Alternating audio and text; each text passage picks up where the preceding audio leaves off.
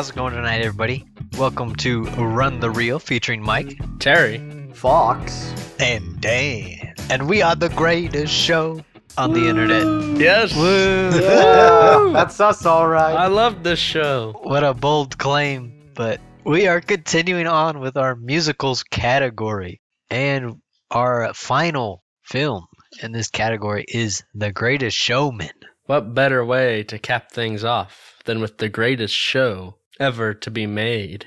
I'm just going to say, before we started recording here, we had like a Hugh Jackman power hour where we just we're talking him up. It's like, he was in this movie. Oh, that was good. He was awesome. Oh, he was in this movie. Oh, he was good. That was awesome. Pretty much. Did you know he was Wolverine?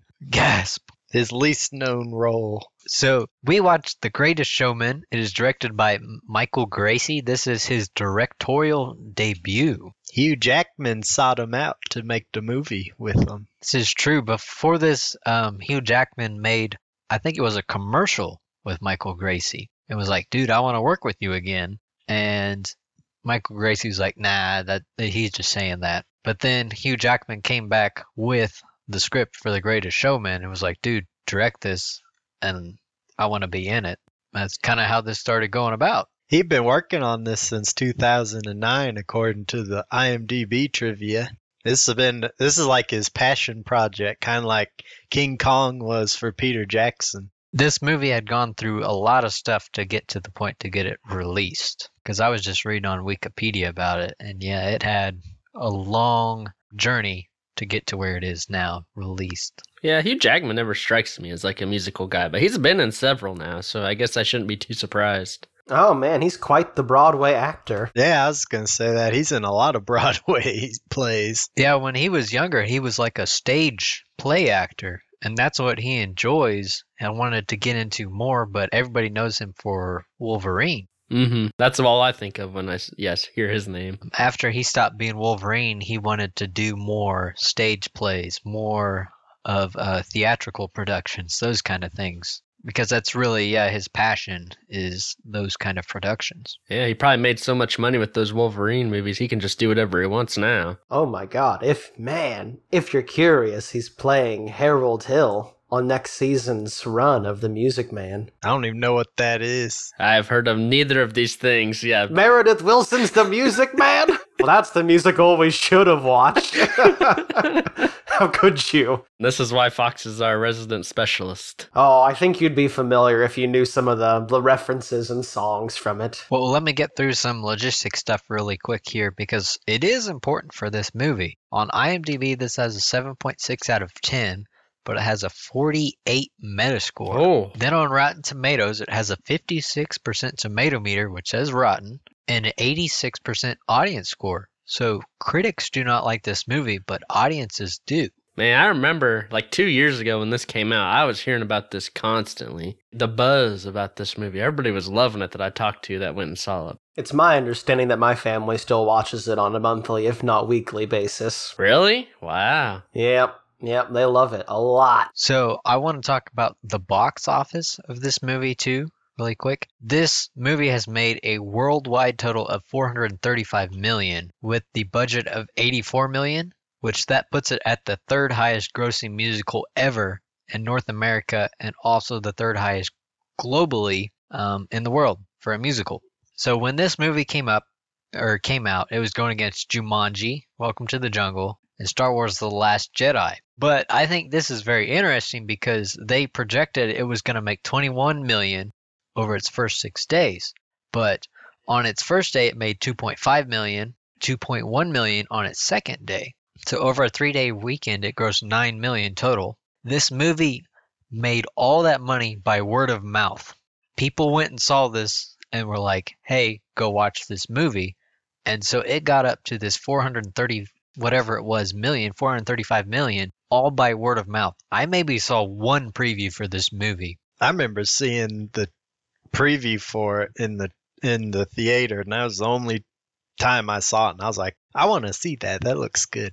Then I didn't see it for another 2 years. And thus it went on to the back burner.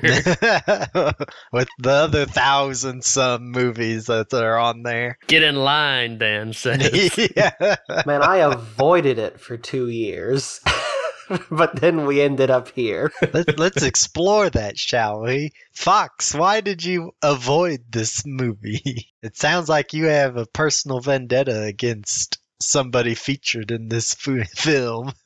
I enjoy history, and I think it's important that we learn from history going forward. Lest history repeat itself. And I there were things in this movie that I felt were just a little bit misleading. Maybe. But we can delve into that more. We should, but sorry, Mike, I didn't mean to interrupt you. No, you're fine. The only thing I was trying to say was this movie got super popular based on its songs and word of mouth.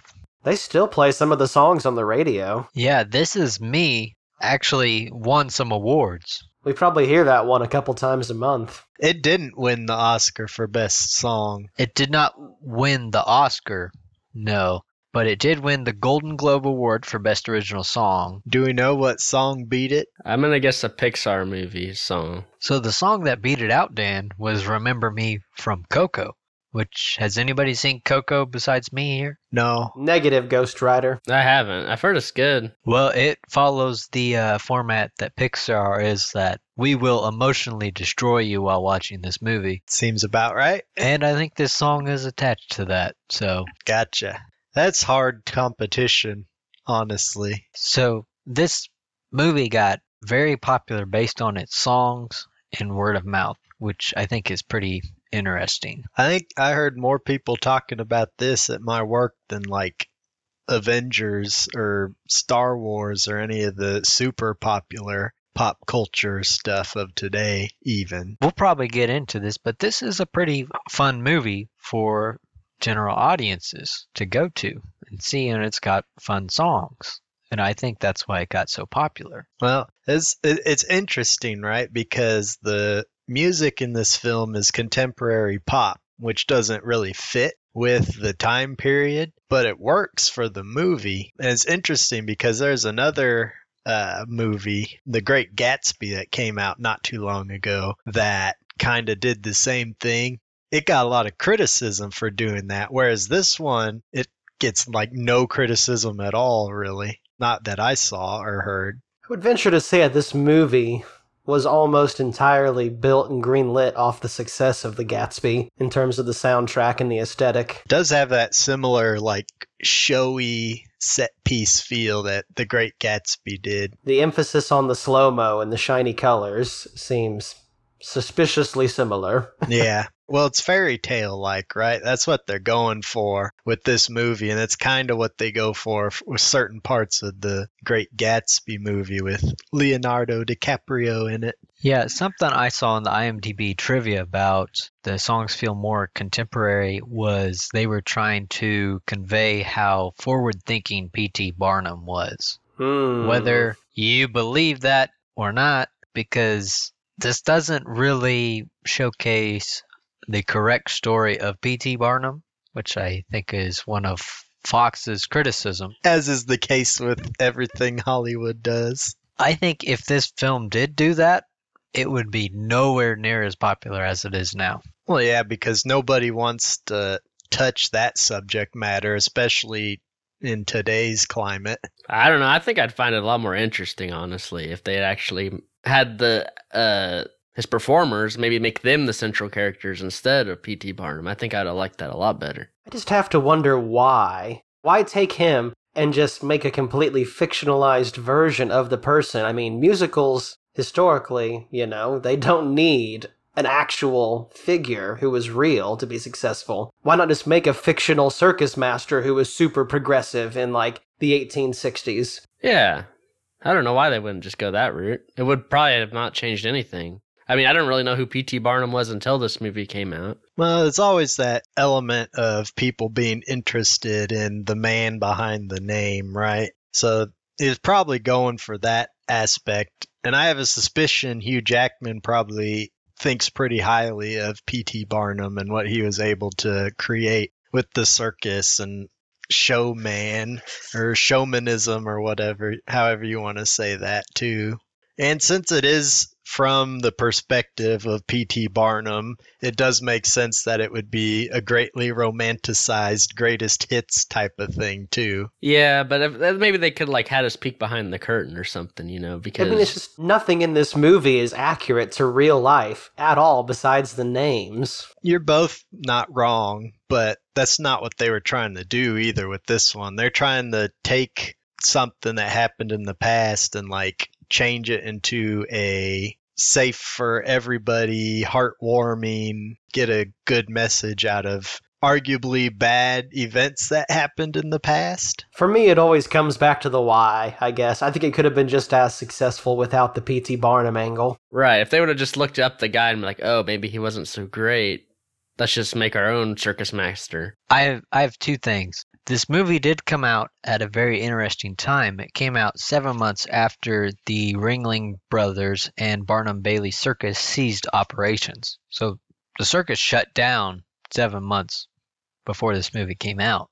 And also, if you made this a darker version, it would completely negate all the songs in this movie because the songs are very, hey, this is me, this is who I am. The world may not accept me for who I am, but I don't care. Well, you could still have the same message from the perspective of the performers, but it's all from the perspective of Barnum, which I think it would be a lot more powerful if it came from, the performers instead of him anyways. It does, though. I mean, look at the song that got nominated for Best Song is This Is Me, and that's all about the circus performers being like, hey, this is who I am, and I'm not ashamed of it anymore, and nobody else should be giving me crap for it. But think about, what are any of these characters' personalities? We don't get to know any of these characters besides P.T. Barnum. Like Zendaya is supposedly a main character, but we don't know anything about her besides she's arm candy for the rich partner. That's also one of my criticisms of this movie, but I get why they did it. Because this movie is for all audiences. This is for kids, adults, whoever wants to go see it. If it was a more dark version, a more accurate version of P.T. Barnum, this would be a movie strictly for adults. Right, but I guess what TV and I are saying is that why does it doesn't have to be darker. We could just change the name and have the same movie. It would still be fictional either way with different names. Yeah, but then you'd get the people being like, it's a copy of P.T. Barnum and doing it this way. So it ultimately it'd be the same like criticism. I mean, I would assume those same people would recognize how preposterous this retelling is. I think the main reason why they didn't do something like that is you would lose your leading star, which is Hugh Jackman. Why can't he just play with someone with a different name, though? Literally all I'm saying is we could change the names and nothing about this movie would have to change. Because he wanted to tell P.T. Barnum's story, his greatest hits, and leave out all the negative aspects. It's like not even the greatest hits, though. I don't know. It's kind of like Braveheart the movie, It's a fictional film, but we pretend like it's real for some reason, but there's no rhyme or reason to why we have to pretend it's real. So my counter to that, Fox, is that this movie is meant to be a musical and not a biography. Right. Yeah, that's exactly what I'm saying. But if this was a dark musical, you'd get something like Moulin Rouge. And I hate Moulin Rouge. I never want to watch that movie again in my life. But you get what I'm saying, right? We don't have to make it dark. We could completely we don't need the bioptic. We could literally just change the names, make no alterations to the film besides changing the names. And nothing about it would have to change. But it loses all the weight of it being the name everybody knows and using those terms like the show must go on or the greatest showman that everybody knows are associated with P.T. Barnum. And that's a lot of weight that it loses if it does that. I don't know how many people knew P.T. Barnum before this movie. I didn't. I didn't either. And I'm fine with what we got here because I like Hugh Jackman and his portrayal of P.T. Barnum. Like, I can agree that you go look up the real story of P.T. Barnum and it's completely different than this. But this is a fictionalized musical of P.T. Barnum. And I can accept it for what it is in the form I was given. And you compare this to what we did last week, Repo, Genetic Opera, that movie was trash, whereas this actually provides me with some enjoyment, and I don't hate myself after watching the movie because I feel like I wasted my life. This just made me feel gross, I guess, more than anything. And that may just come down to a personal preference there, because I can forgive, the actual history and accept this for what it is as a fictional musical piece of entertainment. Well, think of it this way too, Fox. People who don't know anything might watch this movie and love it and be like, ooh, I want to learn more about this P.T. Barnum guy. He seems cool. And then they read up on him and they find out what he did. And they're like, oh, that wasn't cool. Then they think back to the movie and they're like, he should have been more like that guy in the film was. And then they get like it comes full circle at that point. And they're like, they get the message of the film even more so at that point. I think that's an interesting angle, in that I think this movie in itself is somewhat a tribute to P.T. Barnum, because I don't think people will investigate. People didn't investigate back then at his Museum of Curiosities, They went there to be fooled, to see something that wasn't real, and I think people will maintain doing that. They love what he says, people love to be fooled, I guess. That's a quote in the movie from him. And I think that's what this maintains in itself, is exactly what he wanted in life. And maybe that's a good thing, because you think of a kid watching this movie who's maybe struggling with being bullied at school, and they hear the song This Is Me, and maybe they get something like, hey, I'm myself, I don't care what the world thinks about me. Where if they go look up the actual story, they're going to be like, okay, he just used these people to make money. I understand why they took this direction with the movie, and it's fine with me. I can forgive it for that. Well, people always romanticize history, and they pick the parts that they want to remember and showcase because it's easier that way anyways. But, I mean, it's still there. Like, the history's still there. You can go look it up. And, I mean, the movie even showcases it a little bit, not a lot, but it showcases it enough to make you go, okay, this guy wasn't the best. Yeah, I think personally for me, I would have liked it if they took it farther, because the big plot point in this movie for Barnum's character is when he almost cheats on his wife with the European singer. I forget her name, and he kind of loses himself in his vision. And for me, it would have been a more interesting plot if he maybe would have explored that aspect more. I do understand why they didn't do that in this movie, but for me personally, yeah, it would have been a lot more interesting if that was explored more. Yeah, I agree, because I was like, oh, they're actually going to do something like a little more out of the box with this, because I could kind of sense, he's always on the side of the stage clapping for her and stuff like that. I was like, oh, is he going to like cheat on his wife or something? But no, they like pull away very quickly from that, and then it's back to your kind of typical musical, just happy-go-lucky kind of thing. Yeah, and it all goes back to the message that this movie portrays overall. So I understand why they did it. I don't think it's great for me plot-wise. It makes the movie less interesting overall, but I do understand why they did it. I think they didn't pursue it because it didn't happen and they made it up. Well, I didn't stop them from anything else in this movie, so I don't know if that's... Like, literally, she didn't like his crazy showmanish and was like, hey, in my contract it says I can leave, so I think I should because my act isn't like that. Baloney, man. She left because Barnum wouldn't get with her. In real life, not in the movie. Okay. We need to separate here. It just comes down to what they chose to do with the film, right? And we don't, well, not all of us here like, I guess, exactly what they did with the film, but I mean, what they did do turned out good, I think, for the most part. Yeah, the characters aren't, like, besides Barnum, aren't super interesting because they're just there to further Barnum's story, essentially. Ironically, too, you could say, with some cynicism, but yeah, if they would have explored more of that, I think we would have had a lot more interesting characters throughout the whole movie. Besides just Barnum. This is true, yeah. I think if they explored that aspect of the movie, it would have added an extra layer to the story that's just not there. Because there's not very deep layers on this story. It gets its message across, and everything supports that message. They're just using Barnum and the circus as the avenue to tell the story they want to, which is nothing new in Hollywood. Some of the best movies are those too. They do the same thing. So This very much feels like a Disney movie to me because of how they present their message. Even though it's not. it's a better live action Disney movie than most of Disney's live action movies. Oh, it is a Disney movie now, you know. Is this from Fox? Yeah, it's TSG, which is a subsidiary of Fox. Nice. It all comes full circle once more. But it very much feels like a Disney movie to me where it's not very layered. It gets its message across. It's sent out to all audiences.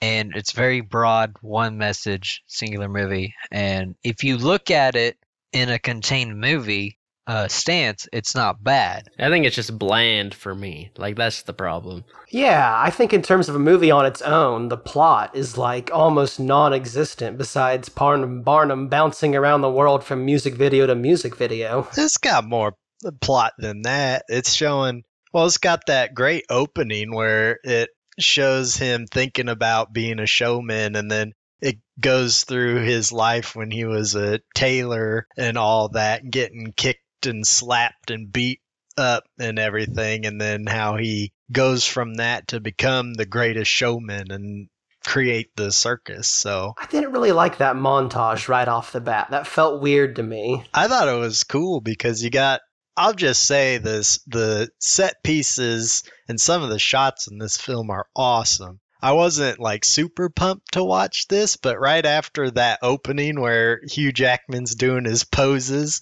to the beat of the music at the start, and then it does that opening set piece, and then it ends with him and his wife dancing on the roof with the big old moon in the back. I was hooked right after that. I was like, okay, I'm invested now. This is pretty cool. That entrance to this movie is great, I think, where he's like in behind the bleachers or whatever and the light's shining through and it's just a shadow. That was really cool. I just don't think any other set piece, like that's the peak of the movie for me. Everything else didn't quite live up to that, I don't feel like. I don't know. It gets you hooked in, right? And they convey so much information in such a small amount of time and in a cool way, I thought. But I disagree that that's the best set piece in this. There's a lot of other ones that aren't like as grand but are still really cool. Like when Barnum's trying to recruit the other guy who's not Bailey. That musical number and set piece of those two,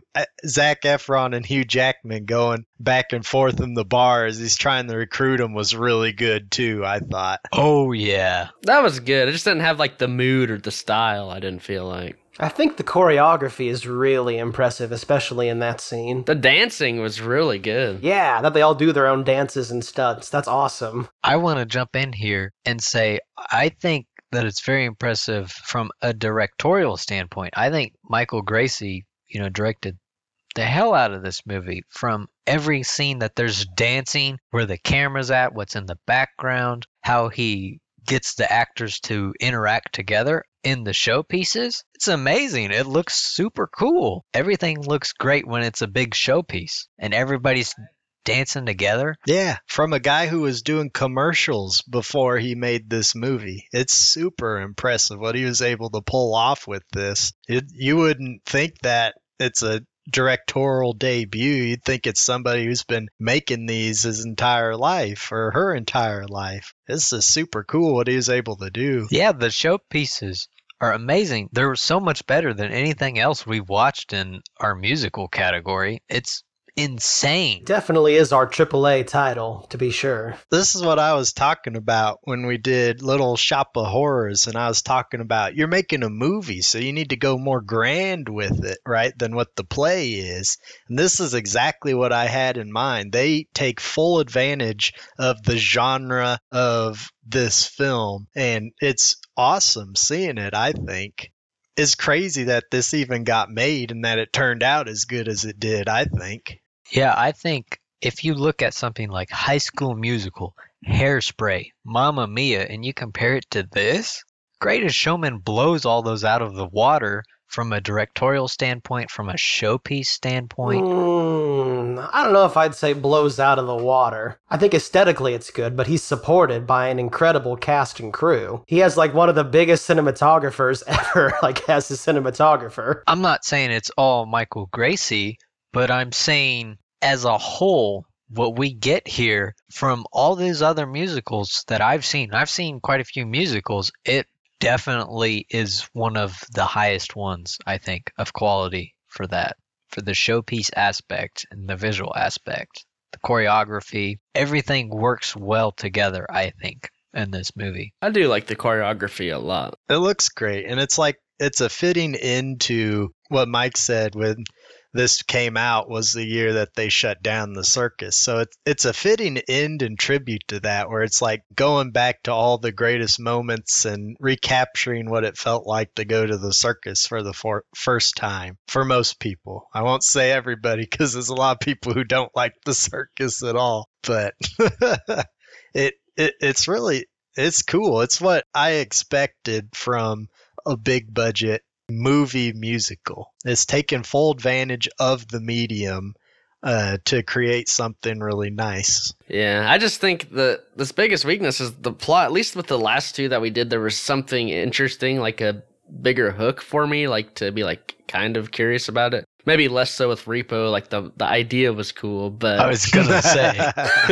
but that was still, I think, an interesting movie, even if it failed pretty hard. But I don't know, this one is just so fluffy, it feels like, and just kind of bland. There's not much depth or substance to the plot. There's nothing to it. Yeah, I kind of agree with Fox, where it just feels like we're just moving on to the next big set piece, and this plot's very, predictable and just goes where you expect, and we're just waiting for the next big thing to pop up. Well, I don't know. I thought it was interesting seeing Barnum progress from having nothing to getting everything he wants, essentially, and seeing how he changes his attitude and what it causes him to do and all that stuff. Granted, it's a lot of it's made up for just the movie, but I thought that was interesting, just seeing how he's going to come up with doing something next or what he's going to figure out, and then how it changes his attitude and how he treats other people. Though I will say the end where Zac Efron's like, "Oh, I've got money, don't you worry, son," was pretty lame. I was like, okay, that one's a little too convenient, but I guess I'll let it pass. The beginning wasn't super convenient. Well, it's funny, and it sets a precedent of, all right, this guy is good at conning people, right? Like you said, fooling everybody around him. So it sets that up pretty good, I think. Yeah, and it just goes back to how I'm saying this feels like a Disney movie. Like, this was never meant to be Citizen Kane level of plot. No, of course not. If you look at it for the medium it is and for what it's telling, I think it's a pretty good movie. This is the second time I've seen this, and I liked it more this time, I think, than the first time. First time I was thinking more like you were TV, more kind of like, hey, this plot, there's nothing to it. It's just fluff.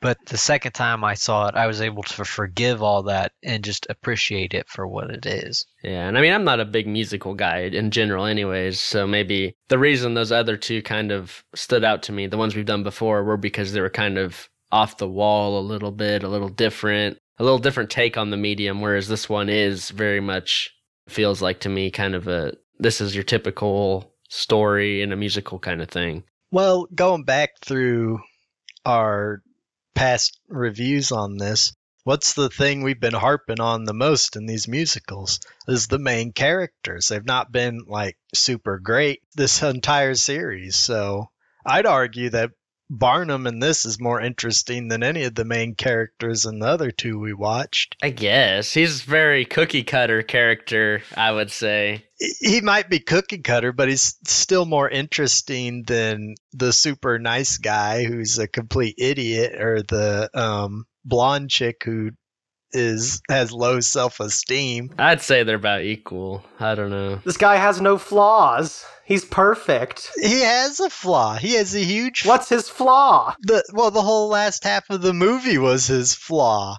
He wanted too much and he let that get ahead of his family and his friends and everyone who helped him get to where he was. He hungered for power and to be recognized by all those who he deemed were above him. So at the same time, he's suffering from the exact same thing that all the circus performers were suffering from, right? Dan, you have described that so much more beautifully than this film did. I can't even begin to tell you. Yeah, you are giving that film a lot of credit. That's such a subtle undertone to this movie. It's all in the subtext. I mean, it's there. Yeah, a pretty minor, small subtext. It's not minor. That was the whole last half of the movie. Oh, jeez. His kids love the crap out of him, and it's obvious. Only his wife is a little iffy on it. And she spends about 3 minutes angry at him. They're just kids. They're not going to know any better. And the wife has a whole song about it. Yeah, and then he comes back and all is forgiven, like immediately. Yeah, it's immediately okay. Everything is immediately okay for this character. He has to go to his wife's house and apologize for it. Yeah, so there's 20 seconds of screen time. There we go. Yeah, but I mean, it's going back to what Mike said. It's just a part of the movie. And hey, at least they showed it. Whereas in the other ones, he would have just shown up and then his wife and kids would have been like, "You're back." And then they would have just forgotten about that whole thing. In what other one? The other 2 movies we watched for this. I don't know about that. It's a Disney style telling of this that has that light message on there. I would have thought, yeah, it's more interesting if they would have explored that some more. I think it's kind of lame that, yeah, he shows up and his wife forgives him in a minute, if even that, because that doesn't happen in real life. This dude had his picture of him kissing the European pop star all over the newspaper, so everybody saw it. Which, to be fair, that picture is very, gracious. It looks very obvious that P.T. Barnum's not as into it as the singer is. That's a very nice, flattering picture if there was going to be a picture. And I got the hint from the movie that the wife, believed Barnum the whole time when he was like, "That was not me 100%. And so that was, for me, I bought it more because I was like, they're a strong family unit and she's not going to let yeah, it's going to bother her, but she's going to believe her husband over the newspapers and stuff at the end. So that's why it didn't bother me as much. At least they addressed it, though, is what I'm getting at, because they didn't have to. And in keeping with the other 2 movies we watched, they might not have even touched it. What? Man,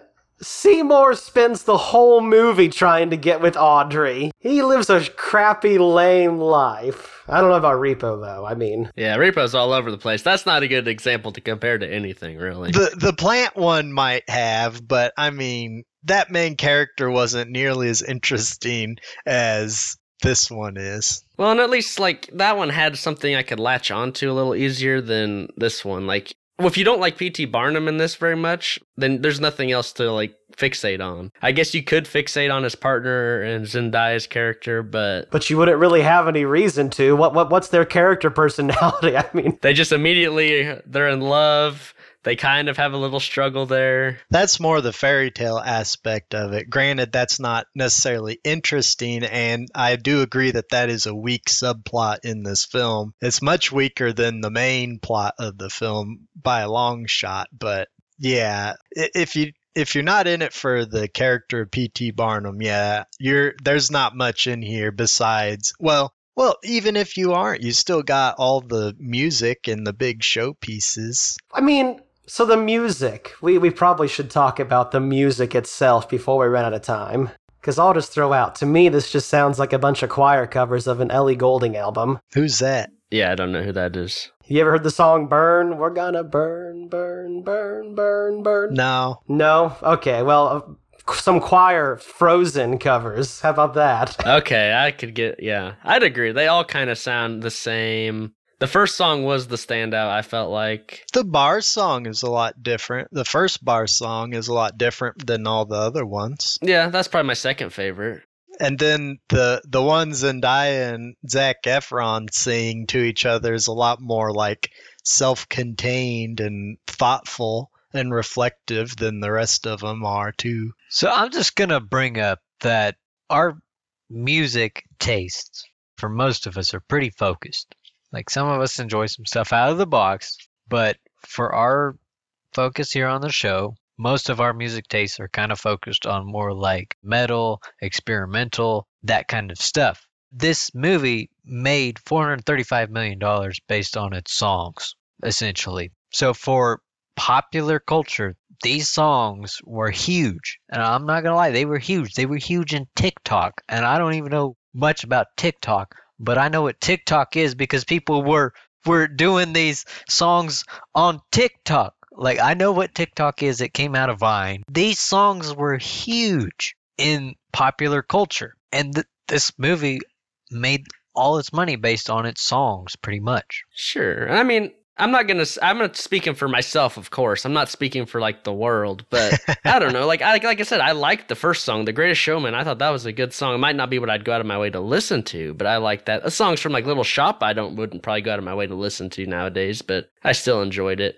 I liked one song from the last one, and that's still not necessarily something I'd go out of my way to listen to. I think I can recognize a good song. I don't know.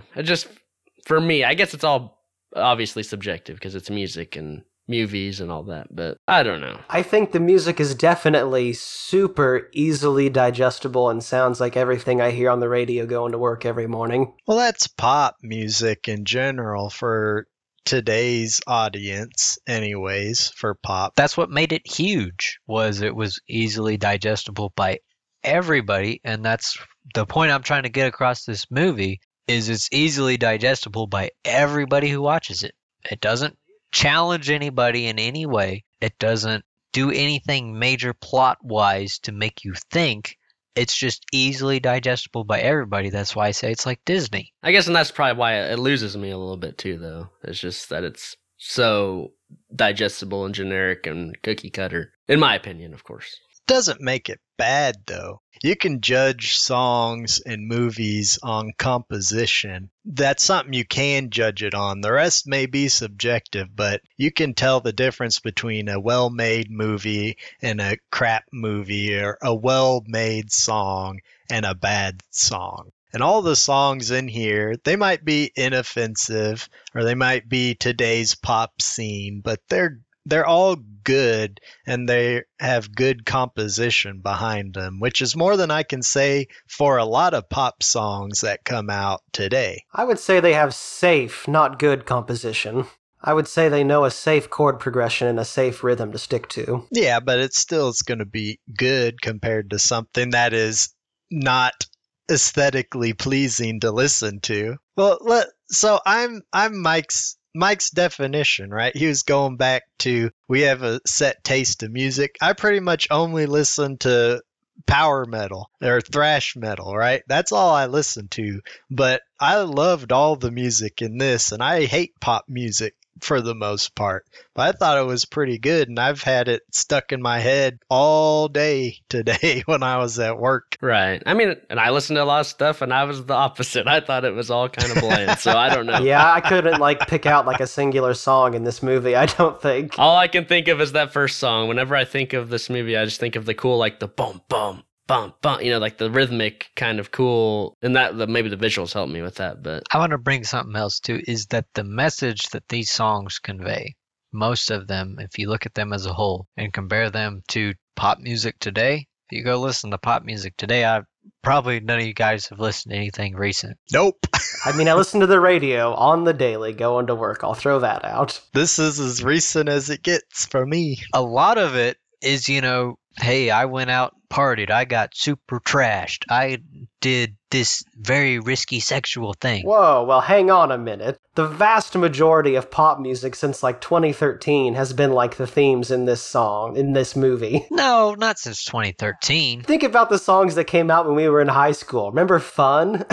With Some Nights and We Are Young? Look at Nicki Minaj Iggy Azalea. I could see you're not familiar with the Pink album, but the Pink album is all about empowering women. Like, what's the, like, Katy Perry's got that one. I'm sure she's got other songs, but Roar, Firework. Yeah. No, music is not... This is very much what music has been about in the pop scene for a long time. Some of it. We can't generalize the whole genre, obviously. It's just saying, like, death metal's all about... Well, okay, hold on. Like I said, you can't generalize, because a lot of people think, oh, death metal, they're just singing about nasty, gross stuff, which, you know, some of it is, but also other stuff singing about, like, poetry and, like, the stars and cosmic stuff. You can't generalize all pop, you know, there's obviously going to be some different lyrical themes throughout the genre. Yeah, so I don't mean to generalize on a whole, but yeah, pop music has been this way for a while. I disagree with you, Fox. I've listened to some pop music since then. What gets big? I mean, look at the song Senorita. That is come out this year or last year. What is that? Oh my god, it plays like 8 times a day on our freaking station. I'm so sick of it. But you look at the messages of these songs, these are like, go out there, be who you are, own it. It's just the message that comes across from this movie and the songs, it all comes across as cookie cutter for this. That's why I'm saying it's Disney. But it's not bad. That's the thing. It may be cookie cutter, but it's not bad. It's not bad, I guess, but it's not good either, I don't think. I think it being in the form of a musical helps it more since it is so cookie cutter. It gives it that little bit of oomph that it needs to land the punch, so to speak. I'd agree with that. If it wasn't a musical, then yeah, I probably wouldn't have thought as highly of it as I do. Seeing like the choreography with it and the visuals as well, I think that helps a ton. Yeah, I agree. I don't think a musical's been made that will satisfy us, though, completely. I bet the Music Man would. I haven't seen it, so... I think it's what you're looking for, minus all of the historical inaccuracies. No, I think it's also interesting to note that Michael Gracie was also producer on Rocket Man. I do want to see that. And he's going to be the director for the live-action version of Naruto. What? There's a... Hold on. Whoa, hold on a second. This is not good. Talk about course correcting here. Why is he going to do that? Nobody has succeeded in a live-action anime adaptation. If there's any way to surefire, like, make your career go downhill, is to do a live-action remake of an anime movie. Dude, that's baloney. That's baloney, Terry, because you love that freaking guy who did the live action of Death Note. Oh, Adam Wingard? Oh, he's doing King Kong versus Godzilla. Oh, yeah. No, I'm not excited. That's a bad thing. No, Dan, he has done a lot of good movies too, so I think it's still going to be okay. He is a very mixed bag. Dude, I do not like Adam Wingard either. I love Adam Wingard. When I heard he was doing Kong versus Godzilla, I was very worried. I am very worried too. I don't think that man should even touch it. The Guest is great. I do want to see The Guest. I've heard that is good. The home invasion movie, what's it called? You're Next. You're Next. I loved You're Next. That was awesome. He's done 2 movies that I love. And then he did Death Note. This is a whole Zack Snyder thing. If he doesn't succeed with Kong versus Godzilla, we'll know where to find him. At the bottom of the barrel. Oh, sorry. I just wanted to bring up other stuff that Michael Gracie has done or is going to do. I think it's interesting to see, and I'm interested to see what this live action Naruto is going to be. I'm not. I would say he's a better bet to do this than anybody else who's tried live action anime. I'm just gonna say he directed the hell out of this movie. Yes, he did. He was very good with the singing and the choreography. The storytelling maybe was lacking. Again, I don't know how much of it was him, but... Well, the storytelling wasn't on him at all. He's not in a credit as the story But it's still like final say goes to the director. I think this comes down to all of our different opinions about directors and how much role they have in Hollywood. We know that I don't believe directors have a lot of role in Hollywood, whereas other folks on the show believe they have the vast majority of power and roles in films in Hollywood. Who knows? Yeah, I guess I don't know what he did and what he didn't. I'm just going to say that Hugh Jackman said this was the hardest role he's prepared for besides Logan in the movie Logan. Yeah, I believe it. Yeah, it seems pretty demanding physically. I mean, he's getting thrown in the air. He's jumping on bar stools and tables and trying not to slip. He's running around a lot. And then he has to look like he's singing the whole time so they can dub it over good. Oh, God. Don't get me started on the dubbing. Yeah, some of it looked a little off. Some of it is off. And sometimes the auto-tune is a little bad, too. But that's just nitpicks at this point, I think. I guess. I think we should do overall presentation. I'm curious to see what everybody else says. I think everybody's got their points out. This has been a good punching match, though. Who knew that this would be the one to do it? I didn't expect this out of this one, man. This has been fun. So we have a scale that we use to rate these movies. It's the greatest scale. It goes from burn it, pass, watch it, or buy it. In that order. We all give a little spiel, a little speech. We kind of put on a show telling everybody what we think about it, and then we give it a rating and try to average it out at the end. So, voila. So I guess I'll jump in here for overall presentation. I wouldn't consider myself a musical guy, but I have seen a decent amount of musicals in my life. And compared to stuff like High School Musical, Hairspray, Mamma Mia, this is actually pretty good from a set piece standpoint, from a song standpoint. I remember the first time I saw this movie, I was kind of feeling like Fox and Terry, like you guys were, where I was like, there's nothing to this. But I kept thinking back to the other side, which is the song with Hugh Jackman and Zac Efron. And I really like that piece, that set piece, that song for some reason, and it was stuck in my head. I'm going to give this movie a watch it. I would never buy something like this, but I don't think it's that bad compared to what else was out there. I think it's actually pretty good. I think this movie exemplifies everything I find wrong with Hollywood. I think P.T. Barnum himself coined what I find wrong with Hollywood, which is philanthropy for profit. Doing things that are good if it benefits you. So yeah, let's make a movie about being inclusive and not offending anybody. And let's make it the safest film ever, and let's fictionalize a narrative about one of the people who might have been one of the worst characters in American history. And then, promote it, build a society, build morals on lies. And I have to ask myself why. From a moral standpoint, I can't say I'm a big fan of this film. We didn't talk about it there, but that auto-tune and, the set pieces. I mean, at what point does a musical stop being a musical and start being a montage of music videos is also what I think this movie makes me ask. So there was a lot there, though. A lot of lot of bummer there. I gotta burn this one. I just can't, it hurts me that it exists in society. I don't know. I just wish we could be good people built off good stories that didn't have to make things up for the sake of, I don't even know. I have to ask why. I think one of the only performers in his circus museum that got a backstory was his small person who rides the horse, right? So, in reality, that was a 4-year-old child who we had drinking and smoking on stage for money, because the movie would have you believe it was like a teenager. So, I think, I think from a musical standpoint, it's safe and doesn't further the genre in any fashion. It's just a series of super digestible pop songs that are, in fact, on the radio today. And I don't know. It's moral decay, in my opinion. I gotta burn it. Dang. Follow that up.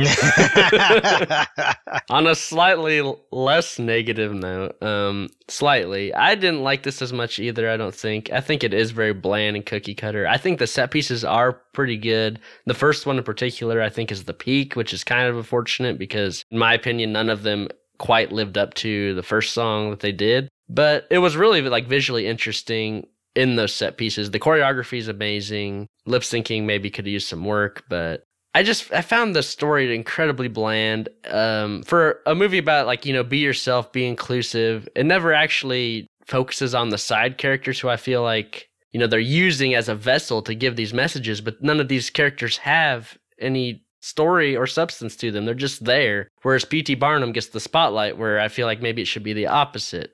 I think I'm going to give it a pass. I think it's just very generic. There's no substance to it. There's some visuals are pretty good, but I don't think it holds it up enough for me. So I'm more kin with Mike on this one than Fox and Terry are, though Fox and Terry bring up some strong points to this film's detriment that I do agree with to some point about the characters being bland for the most part, save P.T. Barnum, who I've found interesting, even if he's not historically accurate. To counter kind of Fox's point, it might not be historically accurate. Well, we know it's not historically accurate because nobody's going to want to see a movie that's historically accurate about this guy just because of all the bad things he did. But there's an opportunity to learn from all the bad things he did. And I think if people are that interested in P.T. Barnum from watching this movie, they're going to go out and find out information about him. And it's going to bring it full circle because they're going to learn, hey, he wasn't that great a guy, but this movie's kind of showing how it should have been, right? Not what it was, but how it should have been. It comes full circle in that regard. It doesn't bug me so much because Hollywood's been doing it for so long. And I mean, it's to be expected at this point. And this film is really, it's just a fairy tale based off of something that happened in the past. And it's interesting because a lot of people might not know how the circus came about. Even if the narrative's twisted, it might inspire people to look it up. And in regards to the acting and the music and everything, I mean, it's good all around. Hugh Jackman's a great showman. He plays the part really good.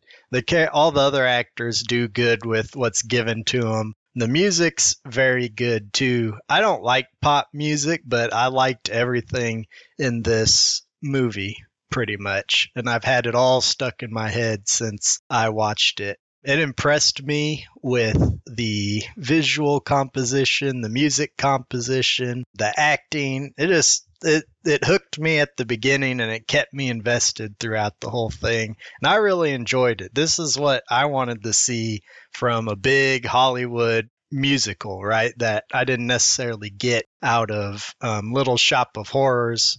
That was one of my criticisms for it was, hey, you didn't adapt it as well as you should have, in my opinion, of course. And then Repo was just, I mean, it doesn't even compare to this one, honestly, which is a shame. I really liked this movie, and I am going to say this one is worth a purchase. So that's a buy it from Dan. Holy crap, it's the full house. So I'm going to say here, we got every single rating we have. That's impressive. I don't even know where that goes. That's somewhere in between a watch it and a pass. It's the royal flush of Run the Reel. The royal run. Proceed at your own risk, I guess. You might love it. You might kind of not like it. You might hate it. Or you might just be like, it was pretty good. So. All right. So what do we have for next week? So I think for the next week or two, we're going to be taking a brief break. While we're recording this, it's like around the holidays, so we're all going to be kind of off in our own directions. So we might not have a lot of time to record, but in a couple of weeks, we'll be back, and I think we're going to do the new Star Wars movie, Episode 9, The Rise of Skywalker. Oh, no. Ugh. I'm cautiously optimistic. I was until the advanced reviews came out. And now I'm ready to mash it. Not looking good, but we'll see. I feel like it's going to interfere with my New Year's resolution to be more positive. Well, it's better to get it out of the way now. Yeah, do it early. We should get it before December ends. In the meantime, though, if any of you listeners have any requests or anything like that, if you want to tell us what you thought of... Greatest Showman. Yeah, if you want to tell us what you thought of The Greatest Showman, then you can hit us up on Facebook or Twitter at Run the Reel, or you can email us at runthereelpodcast@gmail.com. We definitely need to know what you think, because we all thought slightly separate things, ascending a scale. Yes. Yes, please. Please get in contact if you loved us. TV, almost forgot the name of the movie. I don't know if that means anything. But anyways, this is Run the Reel, signing off.